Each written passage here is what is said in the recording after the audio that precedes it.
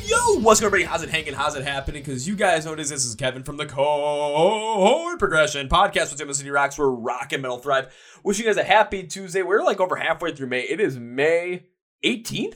It's already 18th? God damn. But I got a great episode for you today. So if you guys like wavecore. Okay, what's wavecore exactly? Imagine synthwave and metalcore mixed into one.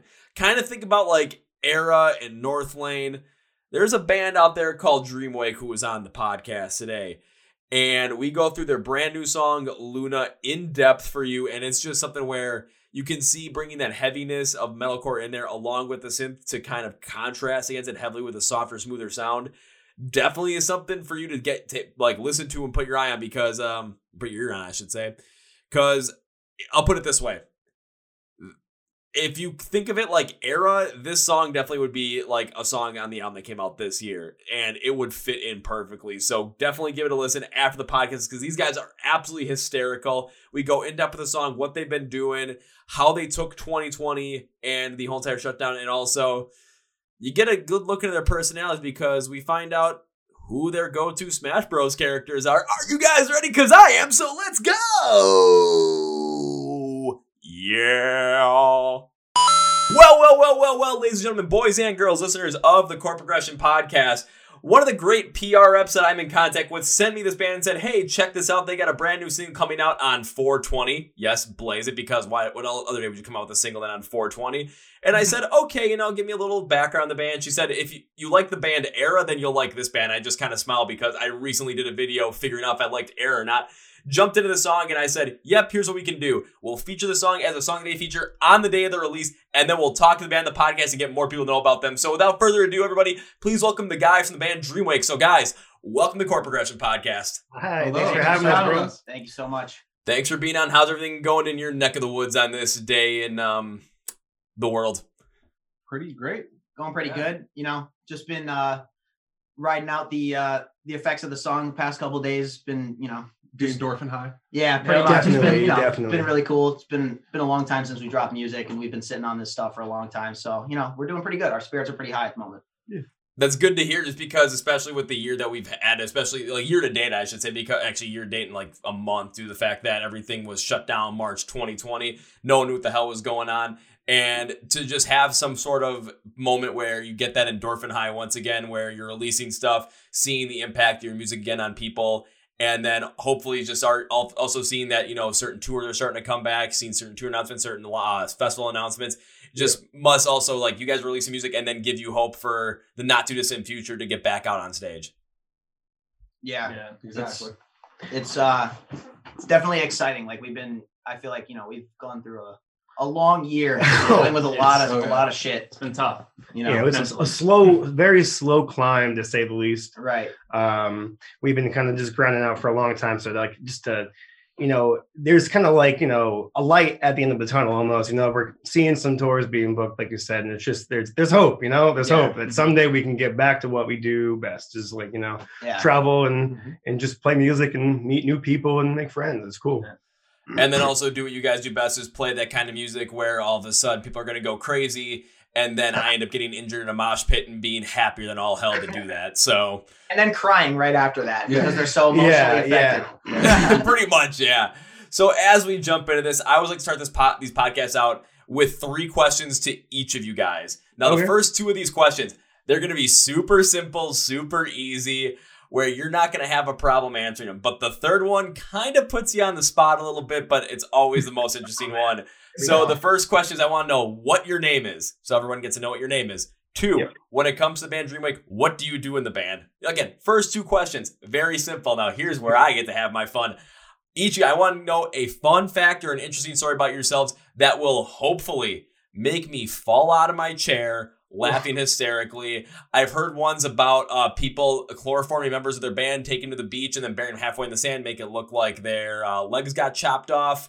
When I got to talk with Diamante, she told me a story about how the bass from Hinder has this party trick he always does and lights his balls on fire and doesn't get fazed by it. So I've heard some interesting shit. So I want to see if you guys can top some of these. I've even heard people give me their Tinder bios, which was probably the most ridiculous one ever. And of course, if they gave me theirs, I'm like, okay, I'll give you mine too, because it's just funny, you know, got to reciprocate. So I'll let you guys take it away, and we'll see if you guys can make me fall out of my chair laughing hysterically.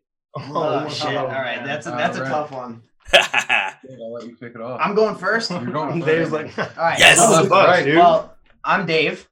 I play guitar in Dreamwake. And a fun fact about me that is going to make you laugh hysterically. Let's see. I got to think about this, to be honest. This is like a really tough one. I'm not that interesting. I think you're very interesting, Dave. Come on, Dave. You got a man bun. What was the craziest thing that ever happened to you ever? That ever happened to me ever. Yeah, it can be when you guys were touring. It could be like when you were young. It could be anything, honestly. It could be anything. Dude, I don't know. You want man. to skip and come back? I kind of do want to skip and come back. All right, well, we'll put the pause on Dave for the story, but I do want to see what he God, comes up I don't with. know, man. I'm not good on the spot. I'll think about it. Maybe when someone else goes and you'll get inspired and remember a story like, oh shit, that's the one I got for this. Right. Kev? My name's Kevin. I play bass. And a little fun fact, I know how to make some good meatballs in my underwear. Kevin can make some meatballs in his underwear. Wasn't expecting that, but one thing I will say about Kevin is, my God, that guy's got a great name, doesn't he? I mean, I gotta say, probably the best name between the four of you guys. Oddly enough. I don't know about that one, but in my personal opinion, as Kevin, I think Kevin has the best I name. agree. Kevin's a great name. I might be a little biased, just a little, just a little. A little. Okay, so I'll go next. I am Bobby. I sing for the band. And I guess I can kind of give you guys a funny story as to how I kind of got into music. But so when I was younger, I obviously like really loved bands like Linkin Park and stuff. So I would always like love to like pretend to play music and stuff. But that's besides the point. But anyway, so I also wanted to be like a professional skateboarder back then too. And like, so I kind of like chose skateboarding for a little bit until like one day I went down this huge hill, like dude, like 1,000,000 miles an hour. And like going halfway down the hill, I'm just like, oh my God, I'm dead. I can't get off this. I'm going way too fast, you know? So I'm going down the hill like 1,000,000 miles an hour. I come to the bottom of it. I like my board's wobbling, so I hop off. I trip. I roll. I break my arm. I get hurt, whatever. So I break my arm. I get the cast off a couple months later.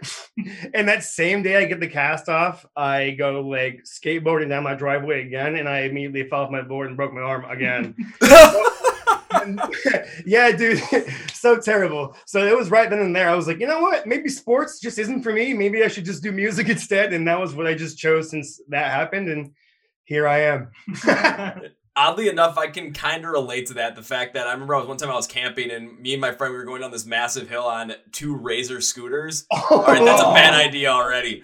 As we were going down, because it went down, there was a little bit of it plateaued a little bit and then went back down again. So by the time we got to the plateau, like I jumped off, ended up going head first into a moving minivan. Oh my God. To the point where the person driver was like, oh my God, are you okay? I'm 8 years old. I'm like, yeah, I'm good. I jump back on the scooter thinking, if that's the worst that can happen to me, well, we'll see what happens when we go down the second half. Go back down, and there's this massive turn. And I'm like, there is a shit ton of gravel at the bottom of this hill. Man. Fuck. Turn, all of a sudden, I fall over and I go skidding across the gravel. And this is the first 10 minutes that we arrive there. My buddy does the same thing. He didn't hit the car though, so he only got this. And I'm sitting there just looking as an 8-year-old kid, just my whole entire left side of my body just scraped up to all hell. And I'm just thinking, it was gonna happen sometime. Yeah, that's like the price to pay with that. But it's just like that's like the worst moment is when you're flying so fast and you know you can't stop, and then you see like an obstruction coming up, and you're like, oh God, well now what? You got to just like go with it. But yeah, that's how I got to music though, by breaking my arm twice and then just quitting sports and doing music. So here I am. Well, maybe it was a good thing, oddly enough, that you broke your arm twice on a skateboard. God's back plan. to back. God's plan. Said that a lot in this band. I'll say that so far that's a pretty damn good one. I will give you that, Bobby. So thank you. Anything good happens, God's plan, bro. God's plan. Yes. All right, so I guess I'm up. I am Andrew. I play drums in the band.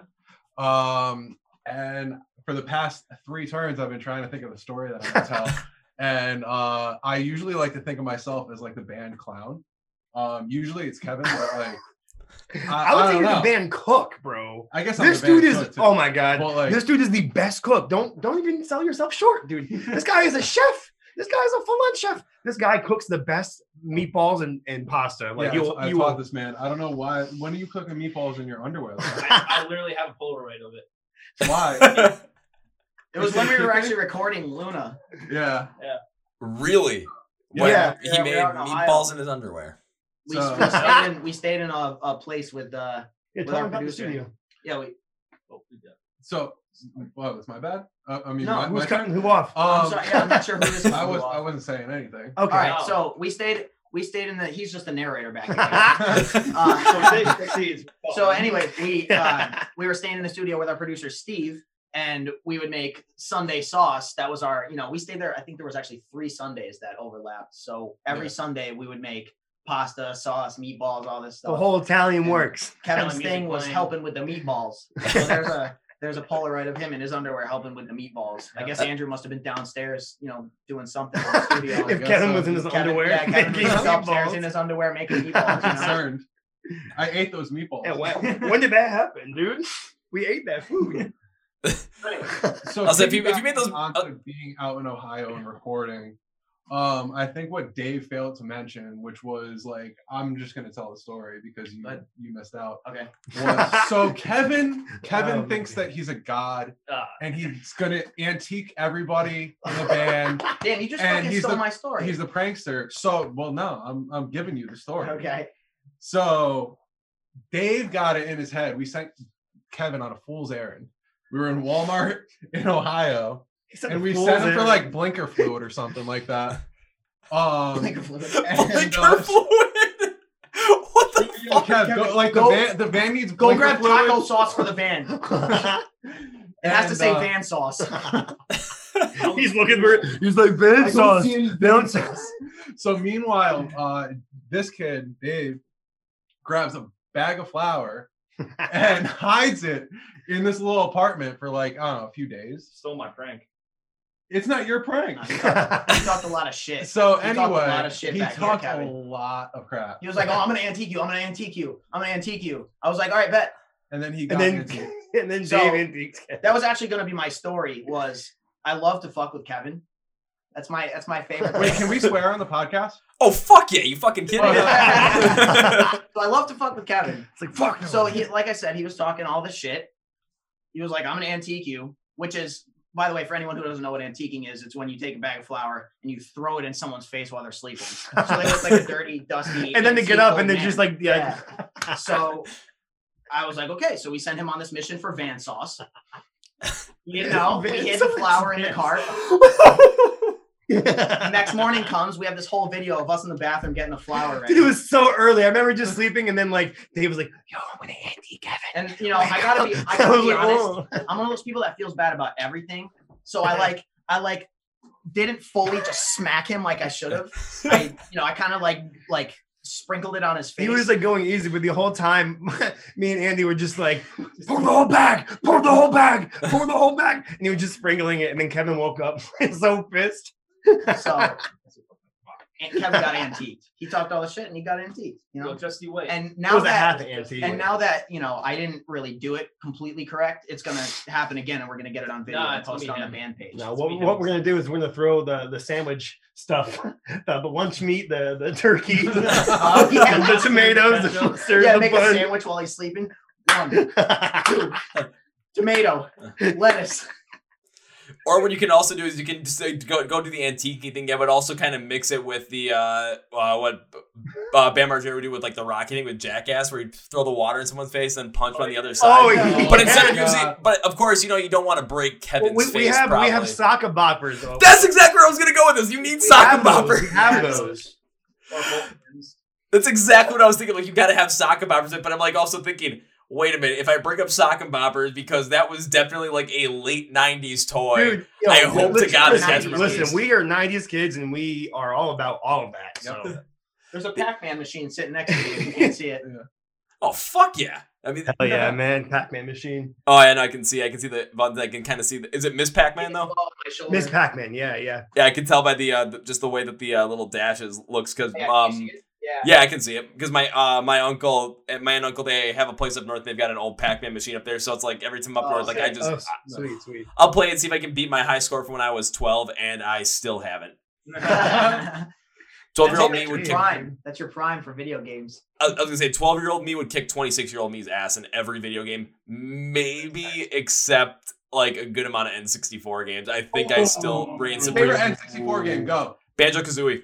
Oh, Okay. yes, dude. Yes, that is probably like it fights with Mario 64 for my number one. Mario 64 and Banjo-Kazooie are like, dude, Chef's freaking kiss, bro. That game, that game. I mean, there's plenty more here. You got the original Smash. Oh my God, Super Mario 64. Man, The best rail shooter of all time, Star Fox 64. bro. Oh I my mean, God. you got to have Mario Kart in there. Let's be real. Yeah, If you we don't- played that on the reg. Let's see what else On we the got reg. here. Well, I mean, if you're gonna have Mario Kart and you want to have a little bit of a crazier challenge, you gotta go Diddy Kong Racing. Diddy Kong, man. Yeah, Diddy yeah. Kong. Yeah, there we go. Dude. Oh my God. Let's see what else is right now. Oh my Right, I love you. little Banjo. Oh Tooie yeah. But if you want to go like Banjo-Kazooie, Banjo's Tooie, kind of like cute, but also get really raunchy with it, you gotta have Conker's Bad Fur Day. You gotta Let's go. Let's see Is what else that, we. wait, is that a real copy or is that like a? This is a straight up real copy. Oh, dude, that's nice. Paper Mario, of course. You know, gotta have a little RPG action in there. If you want to spend 100 hours trying to defeat something, DK64 because that's gonna take you forever. And what's any N64 collection without Legend of Zelda Ocarina of Time? You gotta have stuff like that. Those are all the best games. GoldenEye, because You literally haven't missed yet. let's see what else we got Every here. single game has been absolutely Perfect Dark. Yes, Follow up to dude. For Bobby, after he broke his arm twice while doing this, the original Tony Hawk Pro Skater. Oh, shit. Every time you open it up, the first track you hear is Superman by Goldfinger, and it is just Yes. Let's see what else we got here. That would be awesome. I think you guys would like. Oh shit! So sick. I'm falling all over the place now. My friends and I would used to always play NFL Blitz all the time, so that we could just use pass interference on everything. Oh, dude, Blitz was sick. Yeah, wasn't that the game where you were able to like fight the players after the play was over? Yep. And And then of course in there is Pokemon Stadium, both 1 and 2. Oh, dude, Pokemon Stadium. There are a couple I'm still missing, but you know, over time I'll probably find them somewhere. I mean, I found Conker's Bad Fur. My brother actually got me Conker's Bad Fur Day. I think it was for my 21st birthday. Like that was his gift. He's like, "Here, enjoy." And I'm like, "You motherfucker!" I actually collect for N64s. It's sick. I have a couple of do you remember those like colored consoles they had? Like they're called like Fantastic. And they're like purple, blue, red. And they kind of like see through them a little bit. Yeah. So I've been trying to collect those. You mean kind of similar like one of the controllers like this? Yeah, that, just like that. So yeah, I collect like all the consoles and the controllers and like the games. Just that was such like a huge piece of my childhood. I couldn't let it go, you know. Yeah, because I've always had like, I'll put it this way: the N64 technically is my brother's, but we made an even trade where he took everything we had in our PS2, everything with the Wii as well. And even though I played them the most, probably the Wii the most, but all of a sudden he's like, I'm like, you can take those, but I get that. Yeah, that's mine. Clearly someone won that trade and it was me. Because like I'll still play them. Like when I was in college, I took it with me because trying to connect my Xbox to the internet was just a pain in the ass for every apartment I lived in. So I'm like, you know what? Fuck this. I'm playing N64 all the time. Yeah, dude, right? Just plug it in, you press the button that turns it on and boom. On. Yeah, and all of a sudden it's like I'm waiting for my friends to get ready or my friends to come over to my apartment. We're gonna pregame and go out. It's like, well, what are you doing while you wait? I'm like, I'm literally playing Diddy Kong Racing and drinking my ass off while I wait for you guys. Oh my god, you are a beast. We need to hang out. Oh, absolutely. And then I'll put it this way, or we'd go. Or it's like even for my friends' houses as well. If I go by their apartments, we always had a Wii set up there, but we'd always have either Smash Bros. Or Mario Kart all the time. That's all we'd ever play, and it'd always have drinking games involved in it. And I'm like, you know what? If you guys want to come over here, we'll do the same thing, except 2 generations earlier, and have a lot more fun with it. Because I mean, come on, it's N64. You can't not have fun playing N64. But yeah, we'll definitely have to hang out and just, crank that bad boy open, crack open, 2-3 cases of beer and just have a good ass time. That's it. Yep, for sure. I do that like weekly, honestly. That's not a bad way to go about it. I haven't been able to do that in a while just because been working my ass off too much. And then of course, just the way life has been. But again, going back to like when I was in college, like 5 years ago, holy shit. There were times where when I was living with my friends my junior year, if we didn't have anything going on, we just start doing that. Or even if we had things going on at night, it's like, okay, we're just going to start doing like don't drink and drive or drinking and playing Smash Bros. Don't drink and drive is so sick. But what would always end up happening is almost every single time we'd start playing, we start having a good time. We're supposed to meet some people at the bars or something. It'd be like 1 a.m. and we'd realize that we had not stopped playing yet. We're like, you know what? Fuck this. Who cares? We're still going. That's so funny. Yeah, we're like the same way. We used to play Smash Bros. Like every day. I broke so many controllers. Dude, Kevin has spiked so many controllers. Yeah, that's actually for a GameCube. Ironically, that's the only game now that I've gotten better at in like my adult life than like, because I never really honestly played that as a kid. I was more of like a PlayStation guy. I was just like strictly racing games. I don't know what my problem was, but I get better at Smash. I can kick some of these guys' asses at Smash now. All right, now I got to ask the question, all four of you guys. When it comes to Smash Bros, who is your go-to character?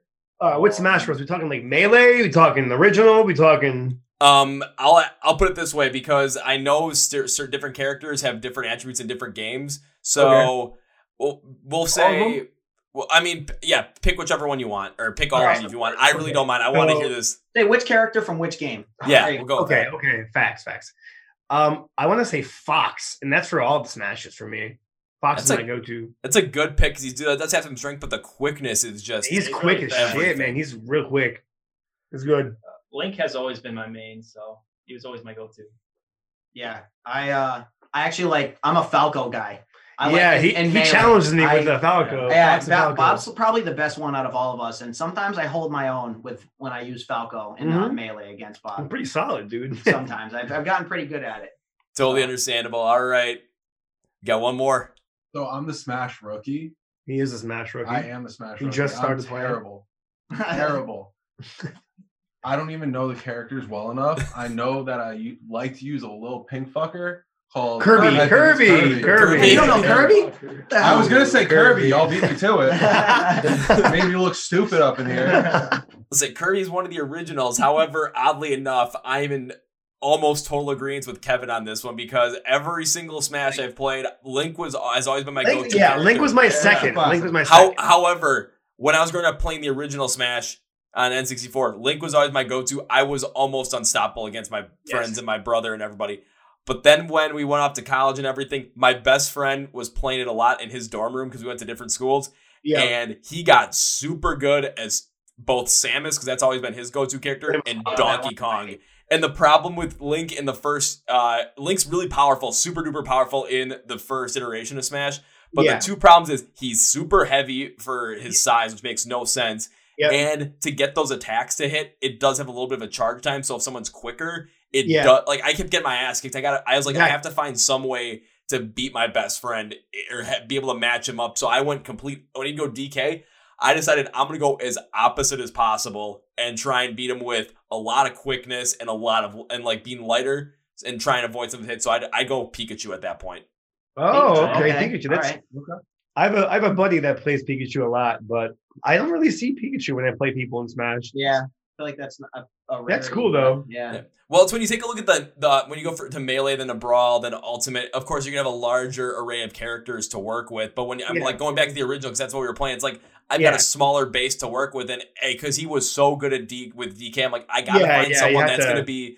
And Pikachu's fast. I have to sacrifice the fact that I can get knocked out in 3 hits for the fact that I can grab him quicker than he can. I can move around quicker than he can. I had to work with that. Yeah. Have to adapt and overcome. We literally had a Bear Grylls this shit. Advise, adapt, and overcome. But then it's always fun too because I still play the N64 one. I never had a GameCube, so didn't really play Melee. I played Brawl a good amount with my best friend because when my brother had the Wii, but he took it, so I haven't played Brawl since like 2018. And then when my friends a couple of my other friends, they got Switches, so of course if we're going by their house, that we're playing Ultimate, and it's always hilarious because they still play a lot. I don't. But when we get to play, it's still, I'm a damn force to be reckoned with. And it's just the weirdest thing. That's sick. That's awesome. Like, yo, bro, I'm still goated. Like, goated. Like, people get pissed off. It's like, all right, man. It's like, okay, what are we doing for characters? Pick your character. And I'll land on Link. And there's like, fuck. Uh-oh. Everyone just like sighs. Oh. And it's like, all right, change your character. And everyone's like, Kevin, you can't be Link. And then I'll go like DK or Bowser or something like that, or Ganondorf. And it just, they're like, why are you doing this? I'm like, you guys are not able to hit me off. If you guys can get me off the map, then you got me. But that's a big task to take. Yeah, definitely. If you're playing like Ganondorf or somebody who hits hard. Oh yeah, there's times where I'll get people like kind of like, you know, like smash them into the ground so they're kind of stuck there. And then I get that B move where it's like the charge punch. Holy shit, do people go flying. Yeah, it's some serious damage. That's a lot of damage. Yeah. That's a lot of damage. It is a lot of good damage. However, of course, as much as I enjoy talking video games with you guys and Smash Bros, because that's just as fun as all hell. Of course, the main purpose we're here is the fact that you guys have brand new music that has just come out on 420. And I hope the day beforehand, for good luck, that you put out Milk and Cookies for Willie Nelson to come by. Of course. Yes, they were gone in the morning. Snoopy. Yeah. Big Snoop paid us a visit. They were gone in the morning, and there was some green crumbs around there, you know. He left us some shake. For YouTube's purposes, it was oregano, but we all know really what it was. So of course, you guys dropped Luna. Like you said, your first single for in a while on 420 of 2021. And I got to ask, because this is after the release of it, so far, what have you seen from the fans in terms of reception on this kind of a track? I mean, it's been honestly crazy. It's definitely been bigger than any release that we've had before, you know, which, you know, our last release was kind of like our debut. So it kind of makes sense, but it's really cool to see a lot of new faces, you know, a lot of people sharing everything. This is like one of the most like hyped up releases we've had as a band yet, so it's pretty cool to like, you know, we haven't done music or new music in a couple of years, so it's like really nice to like have people there to kind of like welcome us back with like open arms and just like be really excited about all this stuff, because we're really excited about all this. We have a bunch of stuff planned, so super grateful for it's been a crazy good reception. Honestly, I haven't really seen one bad thing yet, which is awesome, you know. So that's good as well, especially because, again, with your first release and pretty much like your debut at this point, and having it be a bigger release to get people more into it, it makes sense that, you know, you're gonna have a larger reception from it. But the fact that there's been a lot more positivity behind it than maybe you expected at the forefront, because there's a bunch of hype behind it, man. We're like I mean, we expected some hype behind it, but like the amount of that we've received so far has just been like, everyone just keeps like, I don't know, like a lot of hyping us up. Too, it's so cool. You know? It's so reassuring. Yeah, you know, we put a lot, like everything we have. Like, I know everybody says that, but like we've literally put everything we have into this music, so it's very awesome to like see people digging it as much as we hoped.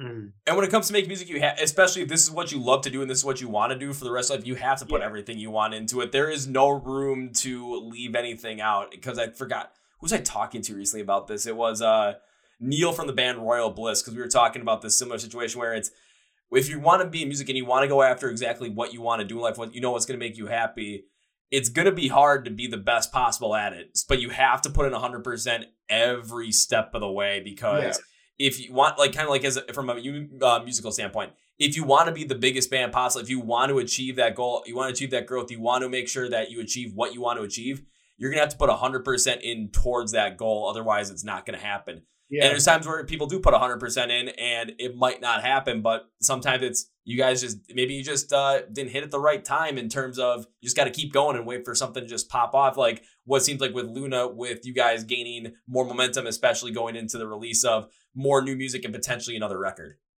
Right. Yeah. Yeah. No, it's, you know, it's just been great.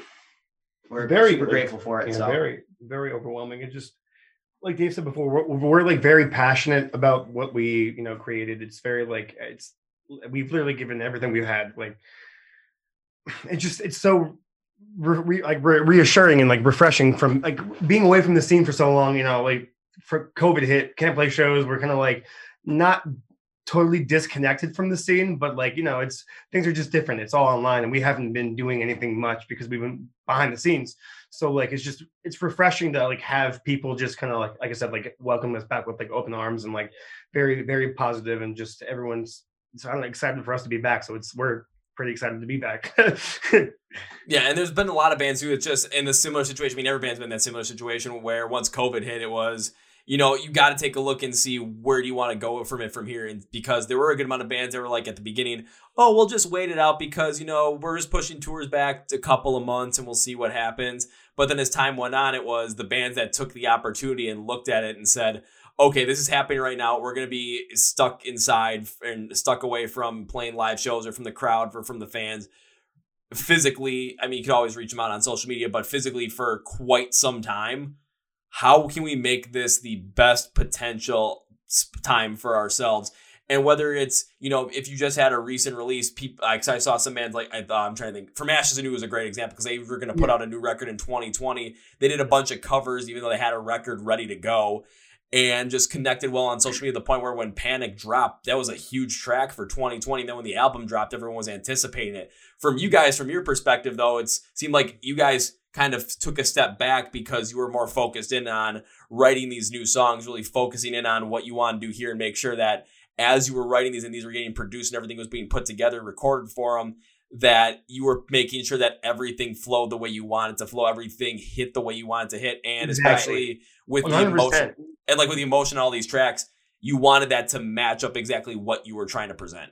Exactly. Right. I mean, you know, as soon as COVID hit, I pretty much, you know, we all essentially hit our home studios and just started writing. Like what I can say is we do have a bunch of songs lined up. We have a good couple handfuls, and you know, that's a product of us all just being at home writing because of COVID. And you know, it's some of the most true and honest material that we've ever had, and you know, it definitely paid off. I feel like the timing of COVID kind of like benefited us in a way because like it gave us the exact amount of time that we needed to step back from the scene and like, you know, not playing shows. It was really sad, but like at the same time it gave us more time, like you said, for us to kind of like write music and then like sit down and really focus on like decide where we want to go. You know what I mean? Exactly. We really honed in on like what we want to portray as a band. We definitely really found more of our sound with this newer material. Like it's, you know, it's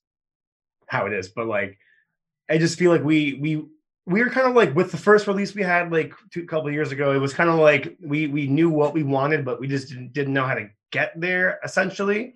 But when COVID hit, we started writing more music. We kind of like found something. We like wrote one song that was kind of like what we wanted. Like, okay, like this could be really cool. Like, how about, you know, we just keep doing this and see what happens. And we kept doing that, and we kept writing more music, and we found us, and it's pretty cool. Yeah. It's a great way to look at it as well. And it's been a big thing that I've been looking at ever since I really started interviewing bands on a consistent basis on this podcast, which oddly enough had started like a couple of weeks before the pandemic hit. So I've been doing this consistently. And that was always one of the big questions I had, especially in March and April and May of 2020, where it was, okay, yeah, we're completely shut down now.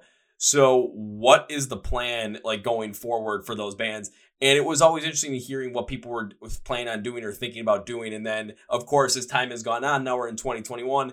And the questions I ask is, you know, what's the plan, of course, going forward for the rest of the year for 2021? But I also ask, what were you guys doing back in 2020 when all this stuff was happening? Because I know there were probably a good amount of bands that didn't know what was going on and kind of held back and were just waiting it out and seeing what happened. And kind of just being like, oh, you know, I wish it was the other way. I wish we were still playing shows. But what you guys did was you took the time. It was, yeah, you pulled back from this. You pulled back from being more active, like on social media and stuff from the scene. But it was probably the right move in the end because you found out exactly what you want to do. You're able to write and really kind of take a look and see, okay, when it comes to Dreamwake, what is the sound that we want to have? Exactly. What's the thing that gets us all hyped and up, you know, to wake up in the morning and listen to this stuff, work on this stuff to the point where when live shows return, we go out on stage and the music that we're presenting is exactly what we want to present. So when we go out there and say we are Dreamwake and we start playing that those songs, it's like people are going to look at those and say, when I'm thinking of Dreamwake, this is what I'm thinking of. This is the core sound behind what they have. Exactly. Right. Exactly. You know, and we've, we also just took a lot of time to learn about our weaknesses as a band too, which is important, like we always feel like our strong points comes to playing live shows. Like that's where we really shine. That's our best, where we do our best. But a lot of the behind the scenes stuff, like promoting yourself and putting yourself out there, we did a lot of learning about that this year too, that we probably wouldn't have taken such a step back and looked at if this didn't happen. So, that's another thing. Agree. We learned a lot about what we need to do as a band behind the scenes, We and sharpened our skills. how to really, Definitely. go about things the quote unquote right way, or how we think we should do it. Yeah. Yeah, because especially if your strong point is playing live shows, then if that's being taken away, then you have to take a look at other aspects and see, okay, maybe, because one thing I'm still a big proponent of is like, if you have a strength, definitely double down on that strength, because that's going to be the thing that is going to be the most comfortable for you and you're going to carry it. But in this instance, your strength was essentially taken away. So it was, let's take a look. To learn everything all over Sink or again, swim. essentially, Yeah, and instead of sitting there and just waiting for the water to overtake you and then sink to the bottom and start sleeping with the fishes, you end up swimming, and all of a sudden, next thing you know, you notice certain things about promoting your music, certain things about your sound as well, and creating it, and making sure that when it comes time for you guys to release new music like you just did, and then for live shows to return, you guys have all these different strengths and all these different built-up skill sets in your arsenal, not only from a musical and a performance side, but also more the business side of it as well, in terms of marketing, promotion, potential, shopping for a record deal if you guys are ever going to do something like that, taking a look and seeing how that works and understanding the nuances of that, because we do know the horror stories of bands and record contracts. I mean, I'll put it this way. We all know the story of Victory Records and A Day to Remember. We all know what happened there. And it's kind of like you guys are able to take the time to make sure you knew certain ins and outs of it, so that if you get put into a position for a record deal at some point in the future, you kind of have an idea of what you're looking for, and you can already kind of figure out and see if these labels are going to be shopping themselves to you, then what you're looking for, what you're not looking for, and maybe some of the telltale signs of, oh, you said this in this way, but every time I hear it this way, I know what that means, and that might not be something we want to go into. So you just like that one little quick tidbit. It's like, okay, thank you for your time, but we're not going with you, sir. Right. Yeah, I mean, we definitely did a lot of learning in that aspect. So that was another positive of us being at home. Yeah. No one really knows what actually goes into it, or no one really talks about it, I guess I should say. Like, obviously a lot of people know, but a lot of people don't really see how much work goes into the behind the scenes business side. It's a lot of stuff, man. It's a lot of stuff you don't even really want. It always just keeps going. There's always something that's like, you got to take care of. Yeah, there's always something. It's never just dead. It's all for the sake of getting your music out there and doing what you love. So you do it, and it's a lot of work, but it's it's worth it though. We've built up over the past year. Yep. Oh, absolutely. Because if I'll put it this way, if you ask me like what goes into like releasing a single or releasing an album, and but like at this time last year, I probably would have looked and said, I don't really know. But over time doing this podcast and hearing what different bands have gone through and be able to openly talk about the process of this, because of course people are going to be interested in it at some point due to the fact that you guys are releasing music. Like, how do you do this? And other bands that are growing as well, how do these other bands go about this, and kind of are able to learn from the successes of bands like you guys, or bands that are also coming out with new music, maybe more on an independent side of things, just because you're seeing what all comes in there. I mean, hell, when I got to talk to Diamante with her new album coming out on the 7th of May, with her doing it all independently and hearing all the stories that she had going through that, I'm finding out more and more about what it takes in terms of distributing an album, making sure it gets to the right place when it comes to a tour, understanding where you want to go and how to plan these things out, and what's going to work best in terms of ticket sales, what works best in terms of merch sales, all that kind of stuff. Or even taking a look at another example, look at While She Sleeps, with what they did with their releasing their album independently, and literally having their road crew and their whole entire team to work on the distribution of it, which unfortunately took them from the potentially be charted for it. But if you looked at the numbers and how many sales they got in the first week, they should have charted at number 4 in the UK. Oh, wow.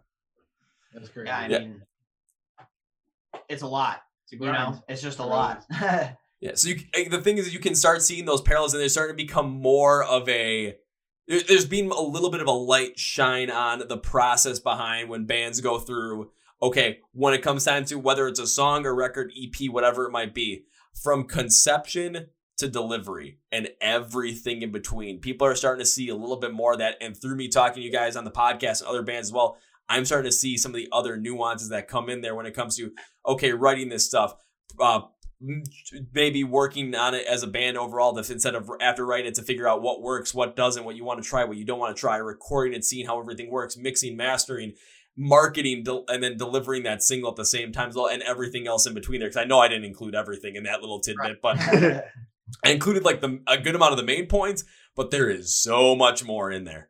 Just a lot of random stuff that you don't even think about. Like, you know, sometimes I'll tell my friends at work, like what I have to deal with as far as the business side go. And it's just stuff that you don't even think about.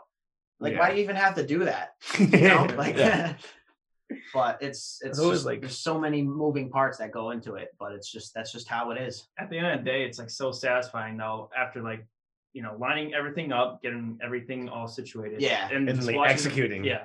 Launching a single and watching the fireworks happen. Yeah, it was a lot of work leading up to that release. Like a lot of work, a lot of stress, a lot of arguments. I took off work. I was like, I can't be at a lot work. of just like, you know, but we eventually, you know, got it all done and it launched and it's so far doing really well. So we're really happy with it. Yeah. And that's the key as well. And well, how about we actually jump into the track as well? Because especially with really figuring out about the track, I mean, whenever I listen to something like this and I have a band in the podcast, especially if there's a new song, new album coming out, I will always do my own deep dive into it due to the fact that I want to know the most about the song to the point where I want to understand what you guys are trying to achieve on this song. And also in my mind, was that achieved at the same time as well in terms of delivery on the message, how the instrumentals work with all the different sounds, how if they mix in together, if the emotions work well, and if there's something that I wasn't necessarily the biggest fan of, I will try and do three things. One, I'll try and figure out why I wasn't the biggest fan of it. Two, why the artist put that in there, what the purpose behind it was. Yep. And three, does it also make sense in my mind? Maybe it's something where if I don't like it, I'll explain why, but I'll always give an insane amount of context behind it because there are times where it's like, it just doesn't hit me very well. But then again, when it comes to the music that I listen to, I like everything so brash and upfront and raw that's just my kind of sound. Yeah. My favorite genres are punk rock, hard rock, and metalcore. So if it's not delivered straight to my face, then I feel like it might not be the thing I'm like kind of pulling back on. But I always do that just for context purposes. So then when I go into a song, if I'm trying to give my opinion on it or I'm trying to talk to someone about the song, if I can deliver it the best way possible, that's pretty much what I go with. Yeah. So the first thing I'd ask about Luna is when you guys were coming up with this song, what was the whole entire process? What was the inspiration behind the song? And what were you guys, when it came to the lyrics, when it came to the message behind the song, what was that message? Because I was trying to figure it out and I want to see if what I figured out matched up with what you guys wanted. However, the other thing too is when it comes to messages, we're all going to relate the messages to the song maybe a little bit differently because which is something we like to do. That's kind of like how we write the songs lyrically. I mean, I guess I can start this answer off, but the song roughly is just about like running from yourself in a way. Like it's like from you like running from all the toxic traits and all like the bad habits and like all the bad parts of yourself. Like you can only run from them for so long. Like it's always going to catch up with you at the end of the day. You can't really run from them. You have to like kind of just face them head on and like address them. But like the song was very aggressive because I wanted the song to be.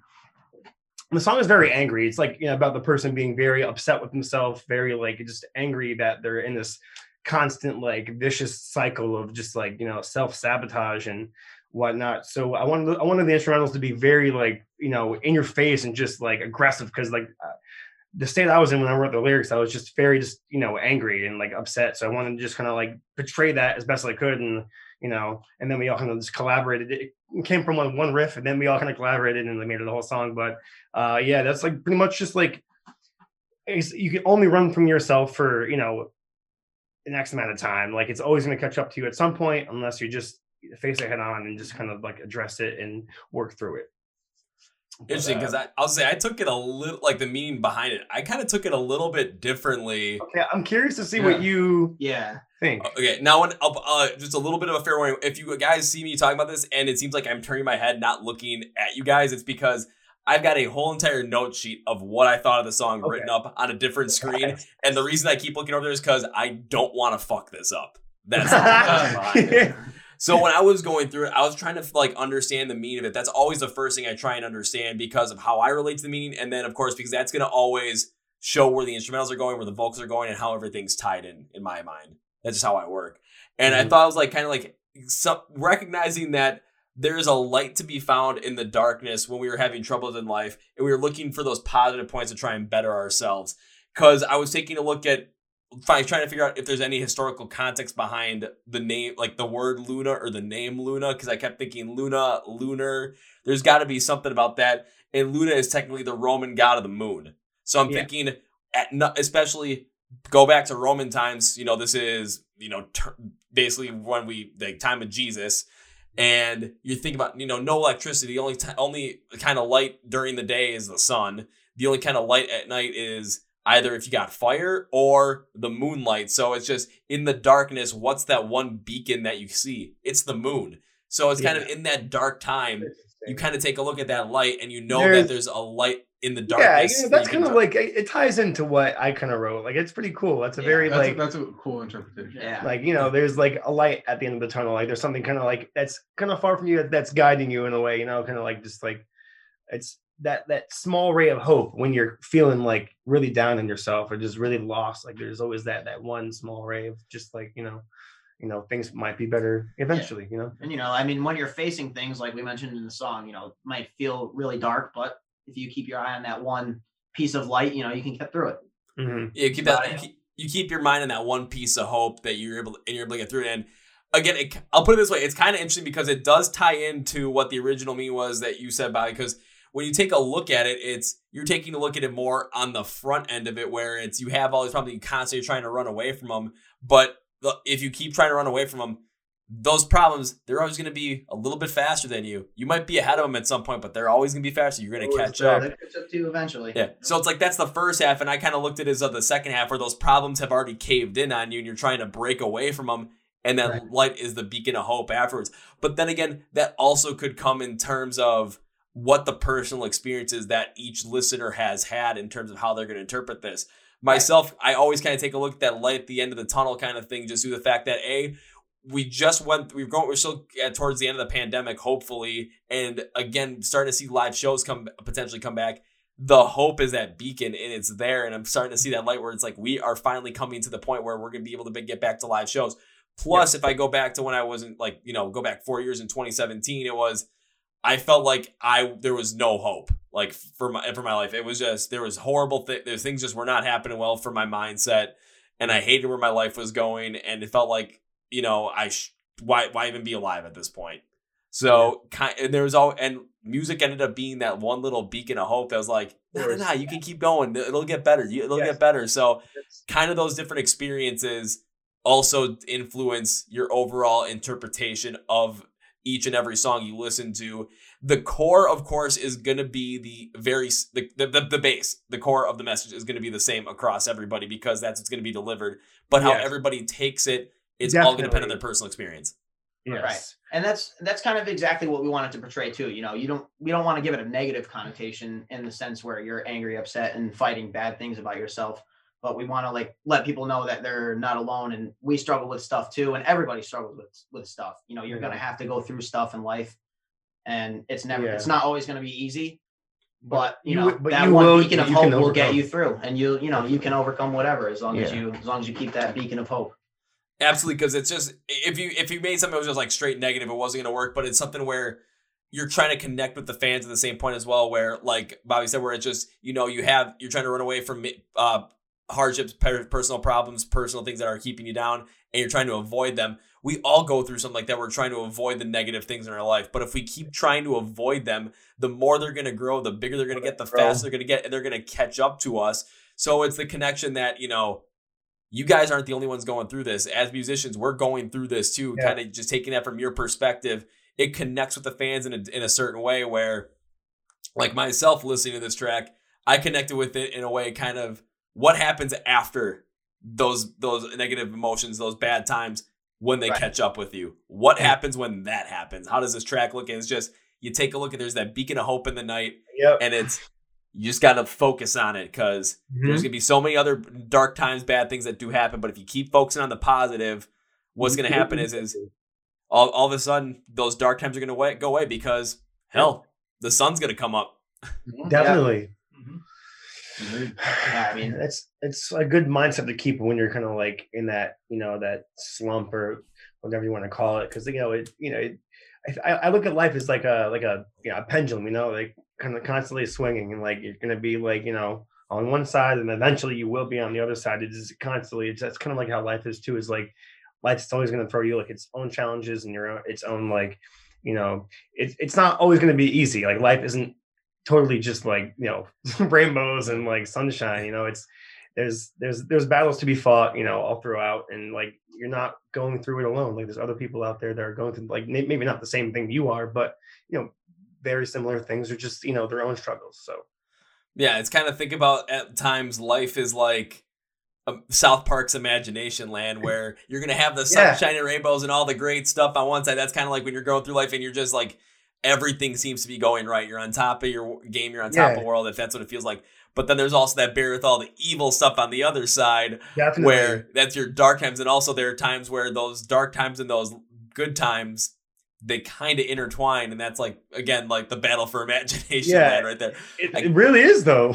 I can't believe I just made an Imagination Land reference. In the song, and being that, like, you kind of can't have good without the bad. You can't have bad without the good. So like, no matter what there is, you can't really ever run from the bad, because it's in a way always going to be there. It's inevitable. You have to kind of face it head on. So the way I interpret it, which may be the way anybody else does, I'm happy that we all arrived on the name Luna. But like, the way I interpret it is, everybody has, like, if you imagine like the sun opposite as like the good, and then, moon as like your darker energy, or like darker feelings, darker thoughts, whatever. Not dark thoughts, vibrant minds. But like, it's the back and forth, and you in a way can't have one without the other. And you can try to run, but the only way to face the parts of yourself that you're not happy with are to actually address them head on. And this is just our testament to trying to do that with ourselves and grow. And again, for everyone listening, just see the amazing thing that just happened, where we all have different, like, if you look at like the specifics, our interpretations of the song, they're all kind of different, but they all deal with that core of, there are bad times and there are good times, and it all depends upon what side you look at it. Are you trying to avoid the bad times? Can you not have the bad with the good? When you're in those bad times, how do you make sure that you stay positive during those bad times? Because you don't want those bad times to last forever, and they won't last forever, because nothing lasts forever. But when it seems like they do, what's that thing that you can do to make sure, like, that focus on that positivity to make sure you get through this? It's just insane, where the fact that we all kind of have these different, like, specific interpretations of it, but when it gets down to the core of the message of the song, it is in the exact same realm. Yes. Right. Yeah. Exactly. And again, that's the beauty of music right there. Exactly. And that's something we try to portray through all of our music too, is like that endearing feeling, like throughout the instrumentals, lyrically, everything, we want to make people feel, people feel endeared, Yeah. Like you said before, like music connected. Music kind of saved your life, and, as it did for me too. And I can probably say you guys and like a few other people, but like, it's just that, once I felt that feeling of comfort and like listening to music that kind of like I was able to like relate to, and like I didn't feel alone, like I knew right there, like that's why I love music so much. And that's why we kind of brought that to the table with us, and we kind of made that our messages. Like we've at one point each felt like like we couldn't go any further, and then like I'm sure we've each turned to music at some point, our favorite band, and like just vibed out to like an album or something, like all the way through, and like you feel a bit better afterwards. It's like almost like a session of therapy, And it's something we want to deliver to other people too. Exactly. And we want to kind of like extend that and help it's going to sound generic, but we kind of want to like help everyone else that experiences. Like I want people to feel that comfort that I felt at that one point, you know, like something like that. Like I want to help everyone else that feels helpless. I want to make them connect with them and make them feel comforted, I guess. And make them feel like, you know, if they feel helpless, that, you know, there are times where, again, there's going to be times where things are bad. There's going to be times, though, where things are good, and those bad times are not going to last forever. And it's when it comes to these times when people are going to listen to your music, they're going to be able to connect with that to a point where they're going to be able to, at times, not necessarily, I would say, forget about the bad times, but remember about the good times and be inspired by the fact that those good times do come back. Because I'll bring up kind of a story that kind of ties into this. Back in 2017, when I was just not doing well at all, I didn't even want to listen to my favorite band anymore. And the reason behind that was because a lot of things that happened the year prior that ended up just kind of going south in the end. Yeah. A lot of new emotions, a lot of new memories were tied into a lot of the songs I listened to from this band. I'm like, I can't listen to this. However, the one saving grace at that point was the fact that they came out the new album right before everything went to shit. So I didn't have those bad memories tied to that album.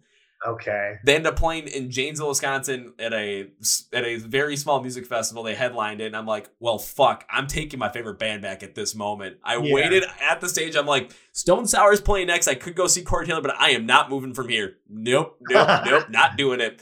Sitting there waiting, all of a sudden, it's like, okay, I hope to God that I just feel better. All of a sudden, here comes Rise Against goes on stage, and from the first note, I had completely forgotten about anything that was bad in my life. That feeling, bro. That feeling of just, you know, like... That's literally why we play music, you know? It is. I want to give that feeling to other people. That's what we feel, especially when we're playing our own music, like, even during practice, we all just kind of just, like, it's like... You just put your whole amount of emotion into it, and when you can completely zone into it, it's like the best feeling ever, you know what I mean? You leave all your problems at the door. You leave all your problems at the door. You come in, you vibe out, we jam out, we all just connect on this certain wavelength. You can feel it. It's weird. It's just like it's such a nice and like warm feeling, and we want to kind of like do that in a live setting and like connect everyone at the same time, and like just, I don't know, everyone just kind of, it's like on the same page in a way, you know? Being completely in the moment is a magical and the connection. That's just the best part about music, is the connection. I'll put it this way, because I've talked about this plenty of times, and I've pretty much got this down to my own theory, where it's the reason why that happens, especially at the live shows, because everyone's at that live show due to the fact that there is a band that is there that night on stage, whether it's you guys, whether it's whoever else you're playing with, that they connect with in this incredibly emotionally positive way. Yeah. Right. Now, it might not be the same band that's on the stage, that's going to be on stage at that point that I like, that I'm there for that reason, or it might be the same band, but the reason for the positivity might be completely different. But what's the key?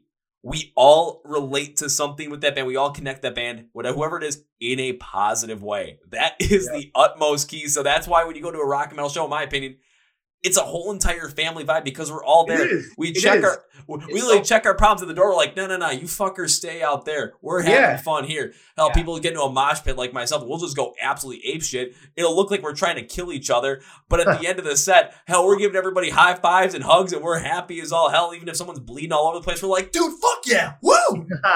Exactly. Dude, I'll literally get done with a show, and my entire back and neck will be I'll feel like I'm paralyzed for a little bit because I went so hard, but it's just so worth it. You know what I mean? You just put everything into it, and it's just what I live for, to be honest. Let the music kind of come out of your body. It's just weird. And it's just it's like the biggest outlet that we have. It's just a very powerful thing. Oh, absolutely. Especially with the style of music that you guys play well, especially on Luna, because it did have that heavier, fast-paced style. And one thing I was trying to think about was, like, especially because when I got the message about your band and, like, taking a look at it, seeing kind of like there was, like, kind of, if you like a band like Era, you're going to like this. And I literally went through a whole entire Era run through because I really hadn't listened to the band beforehand. I made a whole entire video before, like, the week before. I'm like, do I like the band or not? Like, really trying to figure it out. They're a great band. Yeah. So when I saw this, I'm like, okay, what kind of style of Era am I getting, though? Am I going to get the first two albums where it's a lot heavier, but also, you're going to get that lighter guitar up in there to really create that contrast? Or you get something more like albums 3 and 4 where you're going to get that, but there's a lot more of like an electronic synth that's over it? or you get something like their self-titled that came out in 2021 that kind of mixes both what 1 and 2 did and what 3 and 4 did and put it all together. Yeah. All of the above. All of the above. Definitely. That's I all. mean, if I could speak on that, Go for it. Bob and I are probably the biggest Era fans in the band. We swear by their first 2 albums, I have to say. Augment Impulse and Augment. Impulse, yeah. Those, you know.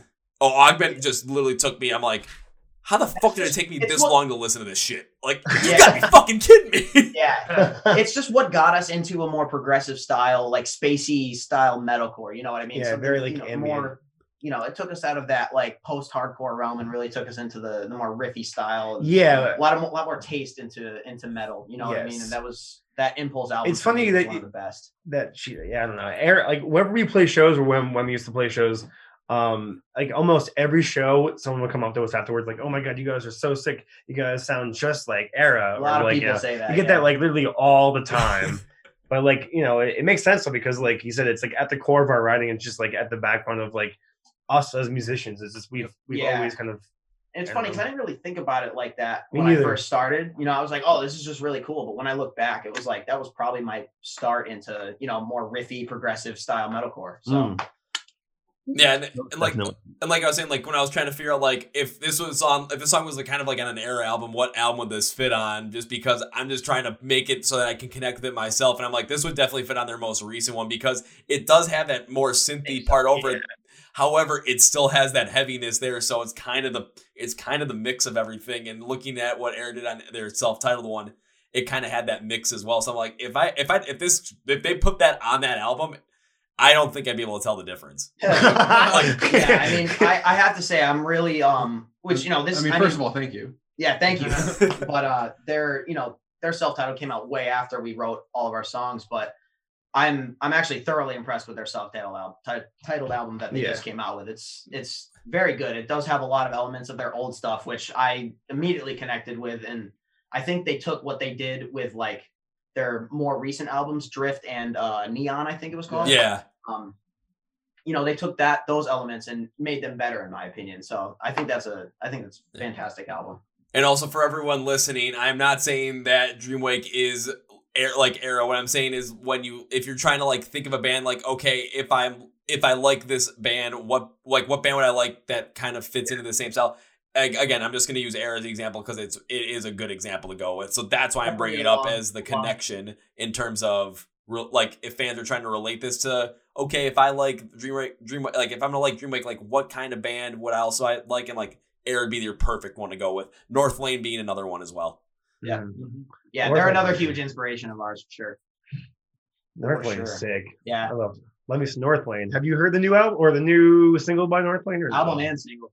I heard the latest single because I actually got it sent to me, and I'm like, holy shit, can we get them on the podcast? But for that round, for the single, they were only doing email press for it. So I was like, if you're going to write an article or something like that, and I'm like, damn. But then I got the message. It's like, yeah, but when they're going to be doing podcast runs, we will let you know. We'll try and figure something out. I'm just thinking, that's sick. Well, hopefully, that's so sick. Dude, North Lane riffs. Yeah, they're another band that's just like almost at the backbone of our writing is like all that fall. Yeah. Wait, where's your shirt? Oh shit! All right, hold on. Hang on. Ready?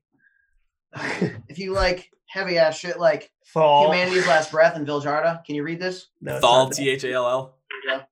Yeah, I got it. There we go. Oh baby. Thal.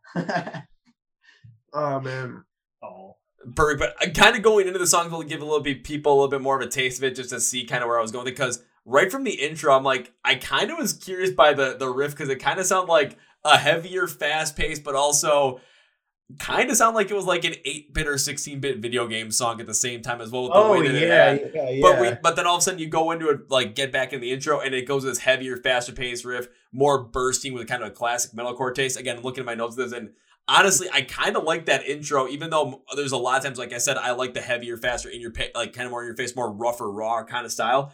But that 8-bit feel kind of gives it like that little bit of a synth over it. And I like it because it shows us where the song is going. And it's going to use that as a compliment instead of like the core of it. So it's going to end up seeing how they can bring this heavier metalcore style in and complement it with this lighter, synthier, kind of like more electronic sound. And then as we got we got into the full on intro, the guitars, the contrast, the heavier tone, like with the drums and also the lighter riff on top of it. Again, I thought very similar to what I would think when I went through the whole entire era run through. And I was like, I'm a fan of this because it creates variation in the pace. It creates variation in the diversity of the sound. It created a lot of that right from the intro. So I'm just like, damn, we get ourselves into some shit here. This is awesome. Yeah, that song definitely has a lot to deliver. But yeah, thank you very much, man. You know, we really aimed, like, since we weren't around the scene for very long, like, we wanted to come back with like a really powerful, just like balls to the wall, like explosive. Yeah. So we just really focused on making that like that first, like the first couple seconds of you know what you hear like has to be like absolutely just like balls to the wall, like you know, like on fire. You know, catch like, your attention right off the bat. Yeah, you know? exactly. So I think something else we should touch on in this podcast, which we haven't really talked about yet, is synthwave.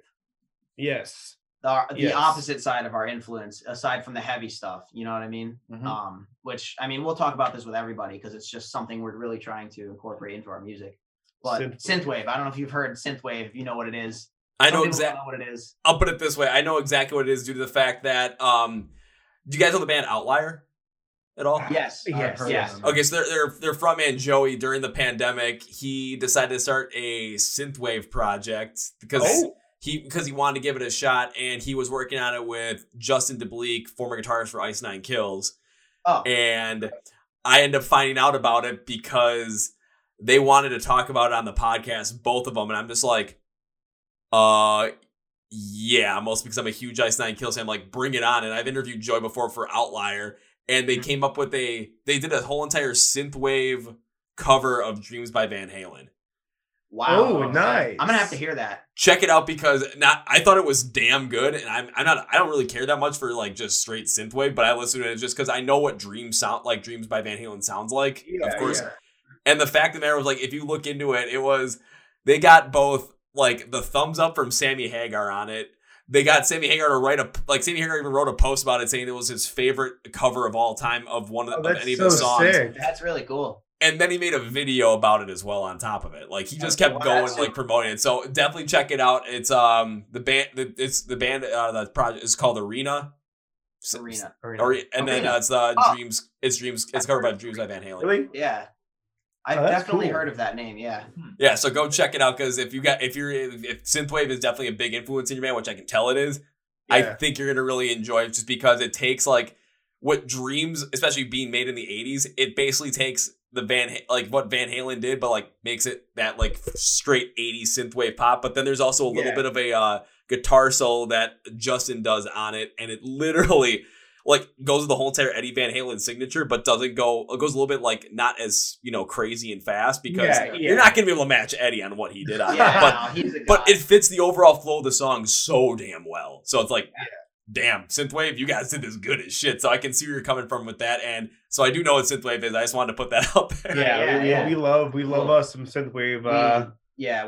We like, aside from metal, we're just synthwave junkies. Huge synthwave junkies. I don't know if you're familiar with a band called The Midnight, but The Midnight and who else? FM84, huge influence of mine as well. Time Cop, 1983, Pilot with a Y. Okay, I've heard some of these names, but I really haven't listened to a lot of the music though. But like the names are. It just sounds nostalgia. We essentially want to just like take that nostalgia from all that stuff and kind of cram it into our own sound. Yes. Cram it. We pull from so many influences, and we just found a whole lot what we perceive as our favorite combination of everything. So that's definitely it. But if you. Oh, go ahead. Check out The Midnight. That's all I'm going to say. Yeah, check out The Midnight. The Midnight is definitely the best. They're an incredible band. They are the kings of synthwave. Well, we're going to have to do that as well. But of course, also for everyone else too, check out Dreamwake. I mean, I think that's a good way to go about it too. If you want to listen to some that like synthwave, synthcore, that might be a good way to put it. Synthcore. Wavecore. Wavecore TM. We've been saying.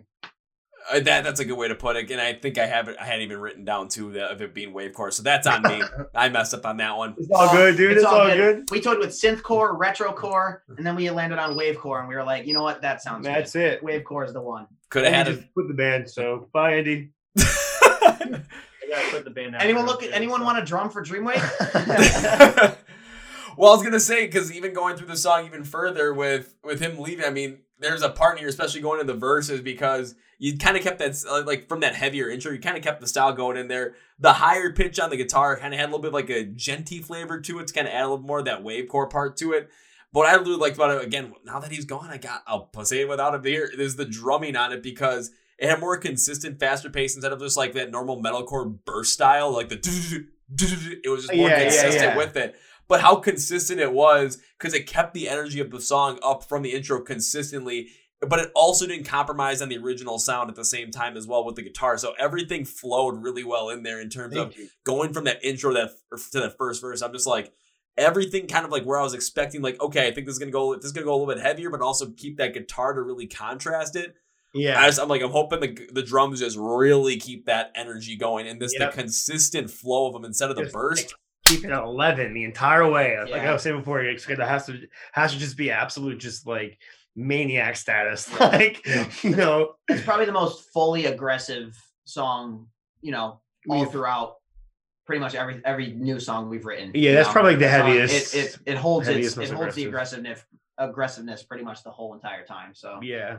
It does, especially going to the pre-chorus as well, because it does kind of go with a similar sound, but it's kind of a more pronounced burst at that point as well. It still kind of has that more consistent pace, but you can tell there's a little bit of a burst in there. However, the guitar, again, had a little bit more of that genty influence like what we saw in the verses, kind of dropped out a little bit to have a heavier style for the pre-chorus. And I was a fan of this because you're bringing the possibility of bringing more of that wavecore synth style into the song later, like for the chorus.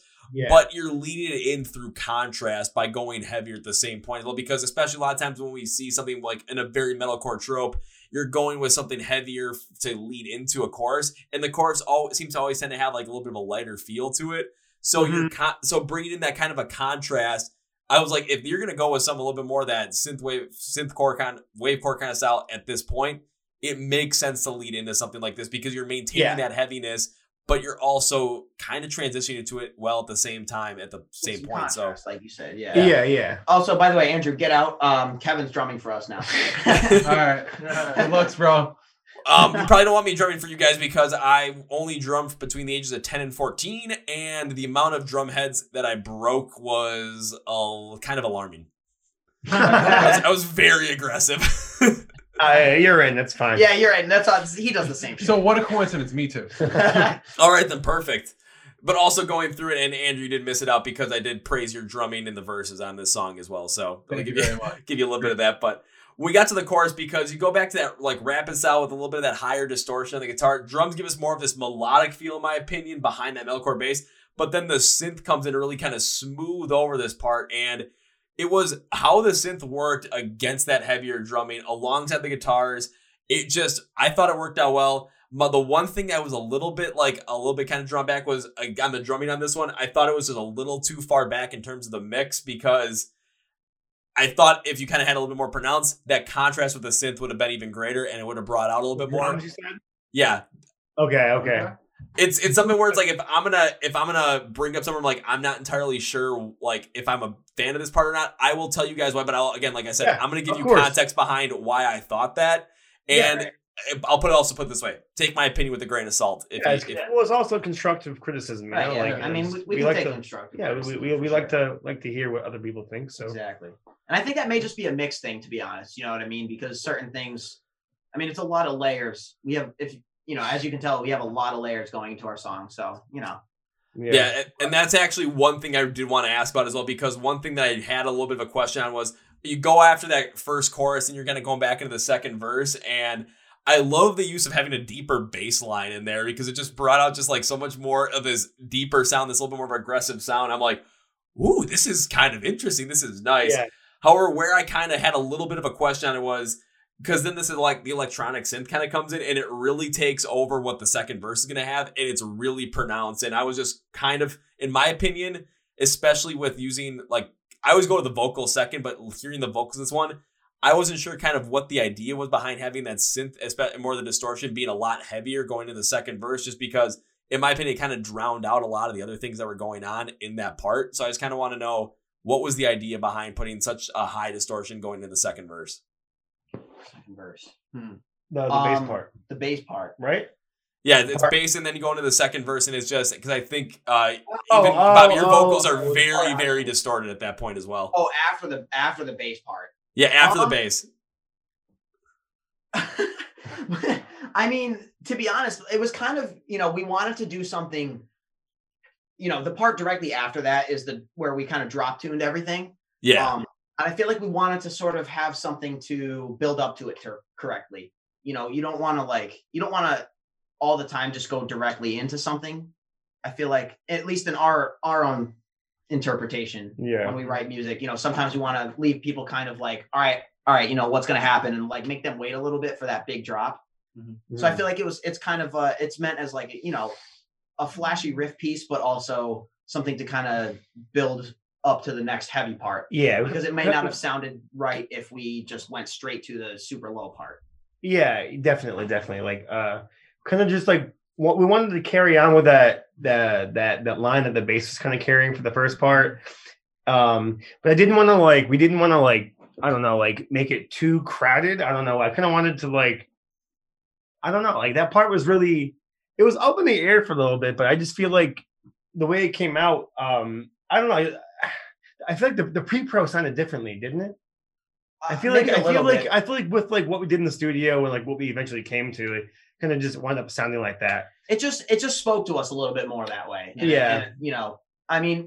it totally, now that I'm thinking about it, it totally could have just gone into the part you're speaking of, and then the drop tune part. It could have done that, but we just felt that riff was, it meant something where it was. So, it kind of added a separate dynamic to the song that wasn't there before. Yeah, don't get me wrong. I like that bass riff that kind of led into it. I really like that bass riff that led into it, because I'm just like, holy shit, this is something different. But then it's when you get to that second verse and that electronic synth, it's just in the distortion on it. It was much more prominent than I had seen it beforehand. And then Bobby, on your vocals as well, it was a lot more prominent that distorted them a little bit more than what we had beforehand. In my mind, I necessarily wasn't sure what the hell was going on. Yes.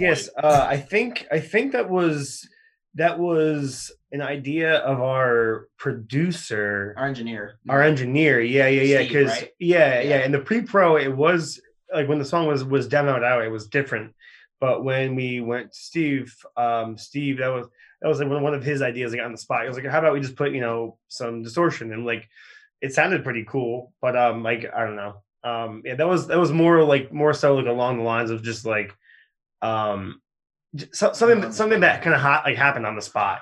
I think what it boils down to is along the lines of going back to what you were saying before about the creative process, that kind of all of these things take, and not only doing everything on the business aspect yourself, but basically kind of the creative process of coming to the point where we can actually release music.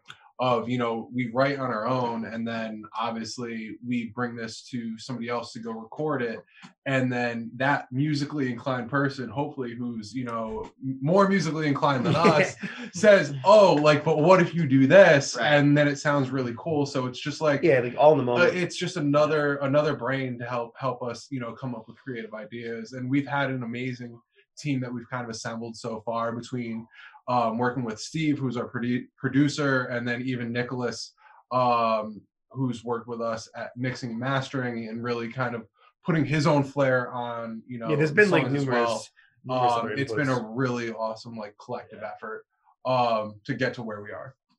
And another thing too is we try to maybe not do everything that people would expect, because when you're listening to music, you obviously sometimes you'll expect maybe there's a breakdown here, or there's a riff coming here. It's just how it works when you're listening to a genre that you're familiar with. But sometimes we'll try to switch it up, shake and bake a little bit, add some stuff that you might not expect in a more generic setting, but try to be a little different out of nowhere. Yeah, it's totally understandable. Kind of similar what Architects did with their song Black Lungs, where all of a sudden it's everything was consistent, and all of a sudden after it seemed like it concluded, that they went into a whole nother breakdown right after. It's you weren't fucking expecting that shit. Right, and on the second verse as well, I wasn't expecting to have such that heavy synth and heavy distortion over it.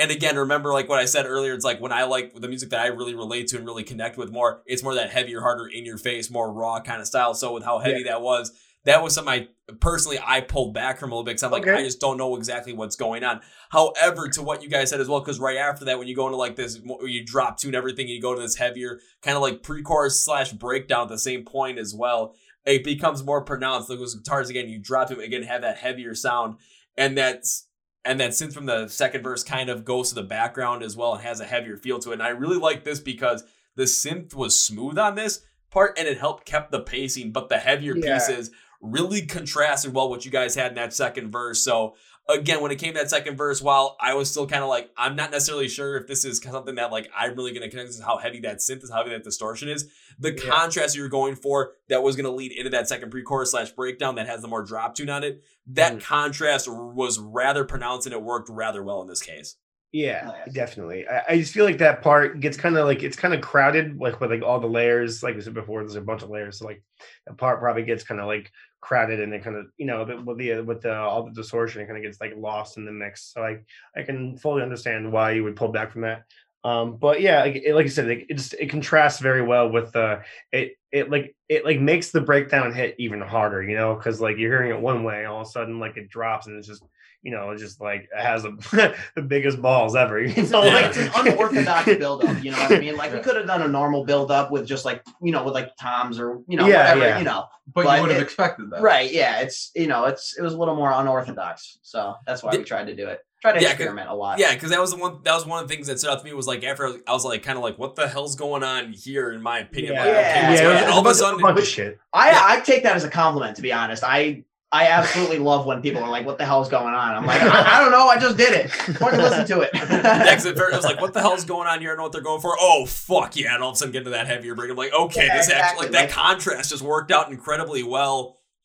And so I'll put it this way, even there's points times in certain songs I look at, I'm like, not necessarily liking that part, but however, there might be a time where like, you know, that heavier breakdown / pre-chorus wouldn't have necessarily hit as hard or as impactful had that crazy distortion not have been there right before it. It's a yin and yang kind of thing. And that's kind of something I love about heavier music too, is the unexpectedness, you know, like something, it's stuff that just gotta keep it fresh, you know. There's a bunch of bands, you know, that do like a lot of the stuff, like a lot of the same stuff, but like you have to like shake it up. You have to just like you throw a curveball, you know, shake and bake. You know, like that's what really like sets you apart. If you just kind of like, I don't know, like don't be afraid to do something different, even if you feel like nobody might like it. It's more of so like you should just like try it. Yeah, just try it. Try it. Yeah. You know, which don't. Is, yeah. No, that's all I have to say. That's just what we do with our music, is we just try it. Like that's kind of an aspect that we've built up with writing this album too. It's just like, I mean, that's should we do this? Well, let's just give it a shot. That's literally how when we were writing Luna, we recorded that breakdown, the drop tune part, not drop tuned, and then I forget who it was. We're like, yo, what if we just pitch shifted it like a whole octave down? And we're like all just sitting there and like playing it, and like it was building up, and like we're just waiting for it, and we're like, please sound good, please sound good, and then it hit, and we're just like, woo! Like, see, that's the kind of risk you have to take, though, and even with those risks as well, there could be a time where it's like, you know, is this going to work? Is this not going to work? And if it sounds like it's going to work to you after you listen, it's like, well, fuck yeah, go for it. And then there's times where it's like, you know, if you're going to, when you put it out there, there's going to be times where, you know, certain fans are going to really, really like what you did on it. There's going to be certain fans that are like, what the hell's going on here? But if you kind of stayed too consistent with like, okay, we're going to do exactly what, if you look at metalcore and its bass, that's what we're going to do. It's going to be like, okay, what's kind of special about that? I mean, take a look at why should I listen to you guys if I can listen to these guys and get the same thing, you know? Yeah, it's kind of like, I'm trying to think of a good example of it. So it's kind of like, oh, why if you sound just like kind of like, you know, that straight metalcore sound like As I Lay Dying, why don't I just listen to As I Lay Dying instead? Right. And then take a look at all the bands that like got super duper big, especially more the metalcore side, kind of some of the crazier stuff they were doing, like Attack. I mean, they blew up with just going a little bit completely different. Using some of those keyboards in there and kind of some electronic, more dance stuff in metalcore as well. It's just like, probably people at first like, what the fuck is this? Then all of a sudden after Stickly came out, everyone's just like, how the fuck did we not think of this before? Too, for sure. Yeah, it's definitely I'd say that.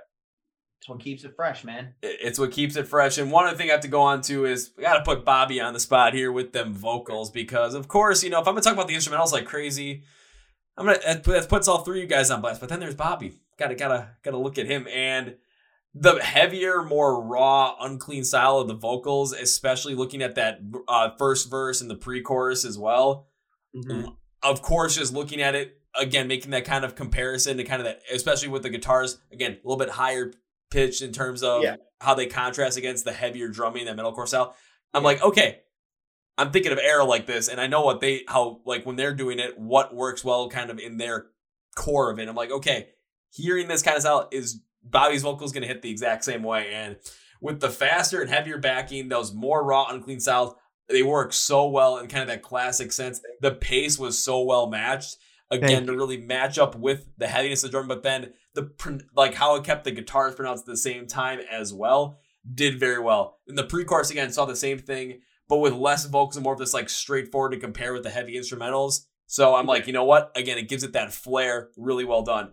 But then when we got to the chorus, like the vote, you cleaned them up, got more melodic, kind of had a little bit of a distortion over him as well with the synth style. And it worked really well with the slightly slower pacing compared with the synth overlay. And I was like, this is where the mix really needed to be right, to let the vocals still stand out and have that synth stand out at the same point as well, to the point where nothing gets drowned out. And the chorus, again, that mix needed to be right.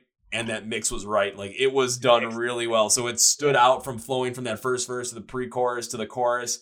And I'm just like, damn, they like that flow just worked so well in terms of that heavier sound. And all of a sudden going to the chorus, having to clean a little bit more of that like synthy distortion over it to give it a little bit of a softer flow. But how it worked with the synth and how it worked with the more melodic style of that part, even though it still had a heavier, faster pace to it, man, it just worked.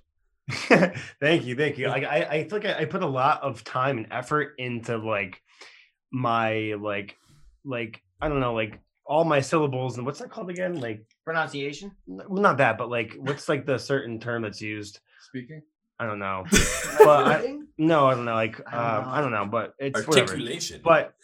But anyways, I really focus on like how I guess I focus a lot. I put like a lot of time on that. That's probably like where I focus the most of my time. Like how it's pretty much like how I write my lyrics too, is like before I actually write any lyrics at all, like I'll jam the song a million times and then kind of just like, like hum or like, like make noises with my mouth like, along to like the beat and kind of like figure out like what's the most like finesse way. That's what. Well, that too. But like what's the most finesse way I can I can lay down lyrics without them stepping on any other instrument's toes. I kind of like make sure it flows as nice as it can. And then once I kind of figure out like, I get like almost like an outline of where I need to place the words. I kind of like, I write something and I kind of like narrow it down and they make it fit into those spaces. So it all kind of flows as best as I can get it to flow. Is you're trying to make sure that the emotions that you're feeling on this track and how they're being presented, that your pitch and your tone and everything around that is going to match up with how you want it to flow. And then the big next thing is after you figure out how you want that all to flow together, you make sure you do that and effectively do that.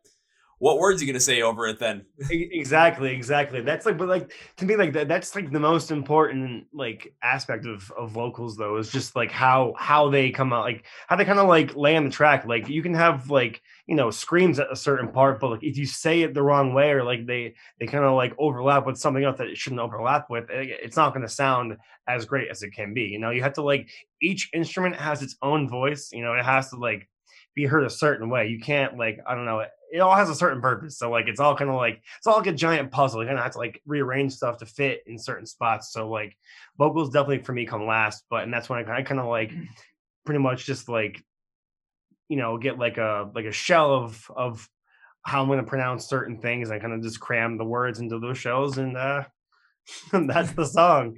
And something that comes out like that. And then we get something like Luna that we can all jam to. Like and just Luna, enjoy. man. Like Luna.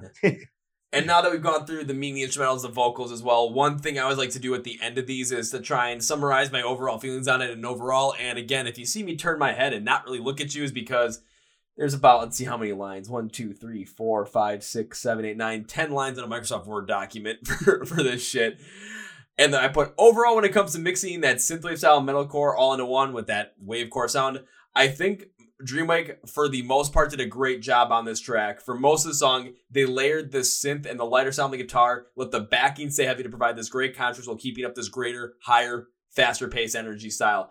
Again, similar to what I found when I listened to Era, and I'm a big fan of how they accomplish this. The chorus has this great flow with the melodic metalcore style attached to it, and the synth overlaying it being mixed into contrast against the heavier pre-chorus and breakdown really did work out well. I will say again that heavy distortion on the second verse is something that personally I pull back from because it's a little... I felt like at times like the pacing still works well to really connect the overall song. Yeah. However, for what I listen to, what I like, for me, it kind of just like the heavy distortion. I'm like kind of confused me a little bit. But then again, the contrast it has with that pre-chorus breakdown and the second right after it, it does work out well. So it's something where it's like if it was gone, that pre-chorus might not necessarily have as powerful of a thing as it is. But then again, when I look at the song, I'm like, that's the one part I'm like kind of pulling back from. However, if it's one part I'm pulling back from, but then the rest of it is absolutely insane and it layers that synth perfectly over it for that wavecore kind of style, you can see that all of a sudden when it comes to Dreamwake, if you're fans of Air, if you're fans of Northlane, if you're fans of any of those bands, this is going to be a band that you're going to want to keep tabs on. This is going to be a band that you're going to want to just make sure you follow for the rest of the time that you're able to follow them, whether it's their lifetime or your lifetime. So... am I going to give this one a thumbs up? You know what? Nah, because I'm going to give it 2 instead. I got you on that one. You got me. I was like, oh, dude. You're talking all this positive stuff, and it's going to be like, you're going to give it this?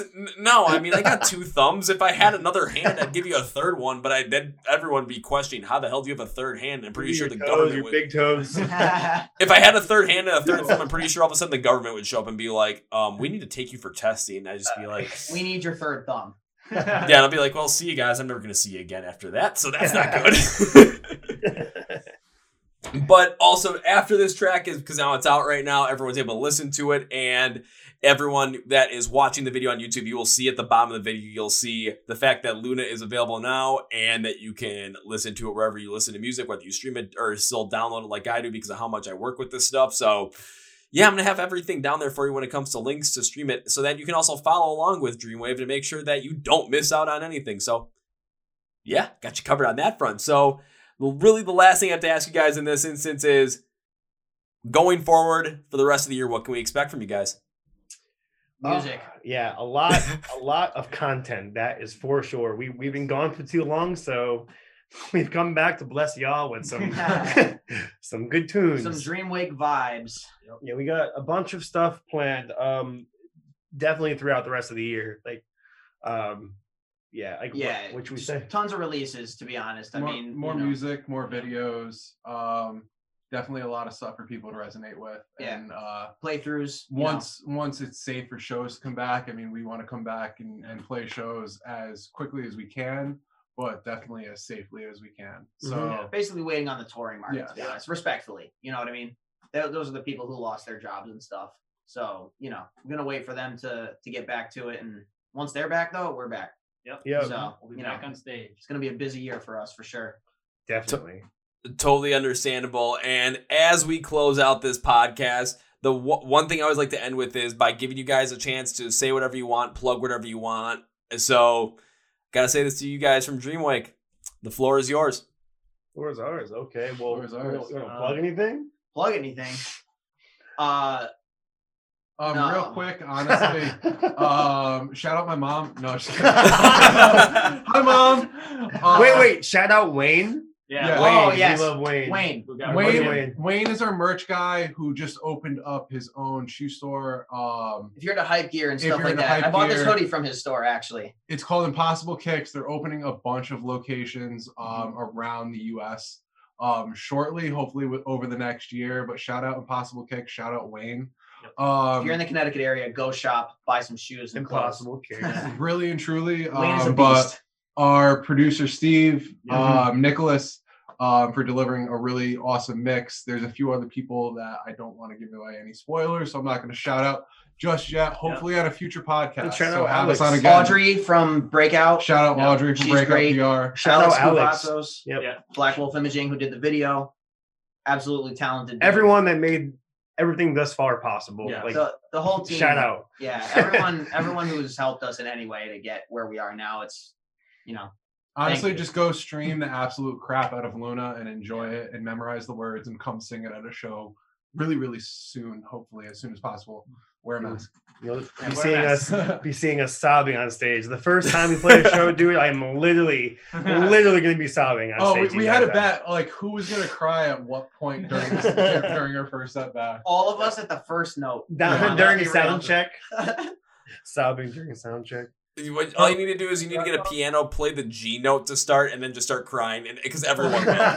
Pretty much. And I'm like, are they trying to cover MCR right now? It's like, no. We just needed that to just let out a good cry. Give me a moment, bro. Give me a moment. It's been a while.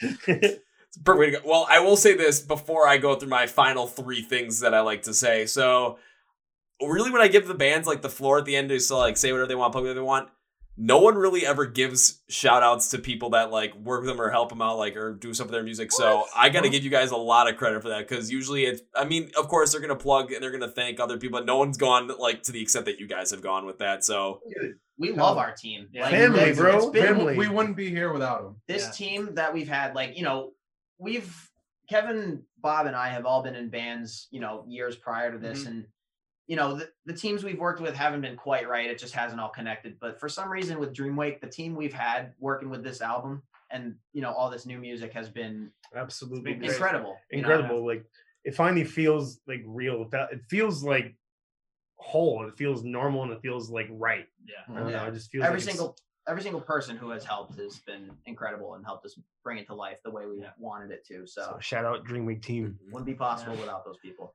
Shout out to the Dreamwake team for that. So now it is time for me to close out this podcast with 3 things. First things first, when it comes to finding Dreamwake online, when it comes to streaming Luna, and when it comes to being able to get in with the band, follow them on their socials, buy some merch from them, whatever it might be.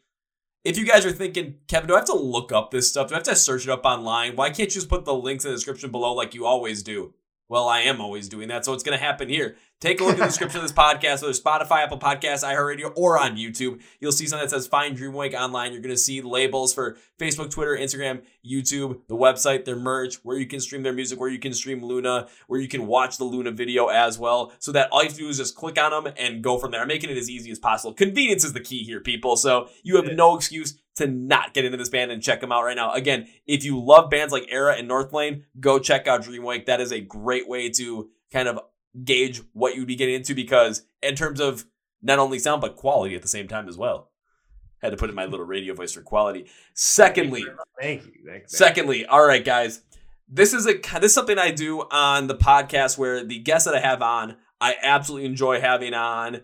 And if I had a great podcast and I had a great time, I make this kind of a promise. This happens 100% of the time, and this is happening once again. However, I'm changing up just a little bit. So the promise normally is if and when I get to see you guys play live for the first time. Well, not if, it is a when. The promise is always first round's on me, because I do want to see you guys play live. However, I am changing this one up because we had a little bit, at the beginning of this podcast, we had a conversation about Super Smash Bros., right? Oh man. So here is the promise I'm making you guys.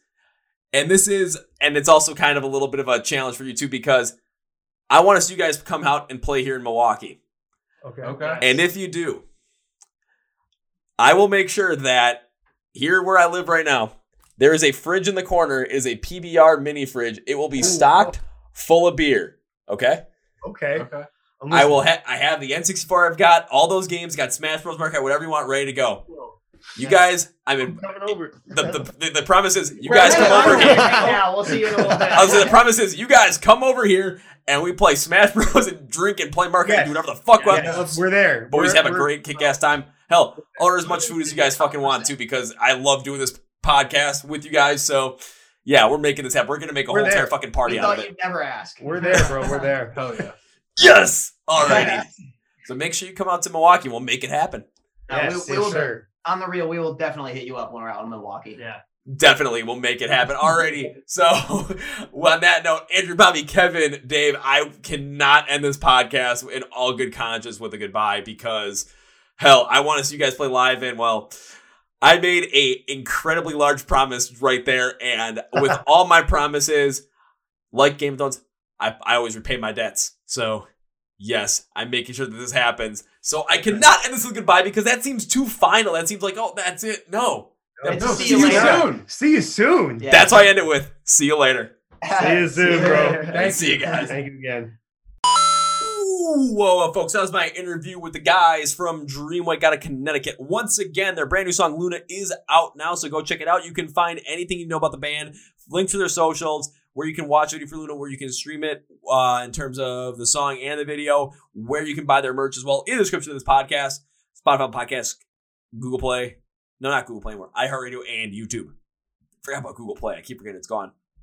Make sure you follow along with the band because they got brand new music coming out more and more over the course of the year that you're not going to want to miss, especially if you're fans of the bands like Era and Northlane. So you know, especially if you're making that Northlane video, me liking the band, that I'm going to follow along with this as well. Plus, dude, that promise I made to these guys, let's just say this. I hope to God that this happens sooner rather than later because I want to play Smash Bros with these guys, drink some beer in the PBR fridge, have some pizza, and just enjoy it all hell. And as I close this out, remember what the toll the podcast is if you're listening to this, again, thank you for listening. Please subscribe, please comment, please do all that stuff. But the toll is share with somebody. Please share this episode with a friend, someone in your family that likes rock or metal, anybody that likes music, or share it online. You can tweet the episode. You can post about it on Instagram. You can post about it on Facebook. Post the episode to a Facebook group. That is always a good one as well. So please do that. Please follow along with MLSOTD Rocks. Again, link description below for everything. So on that note, that's it for me, guys. Thank you for watching, listening to the Chord Progression Podcast with MLSOTD Rocks, where rock and metal thrive. My name is Kevin. Yes, my name. And you guys know how I end every single one of them with a big, healthy, and hearty see ya.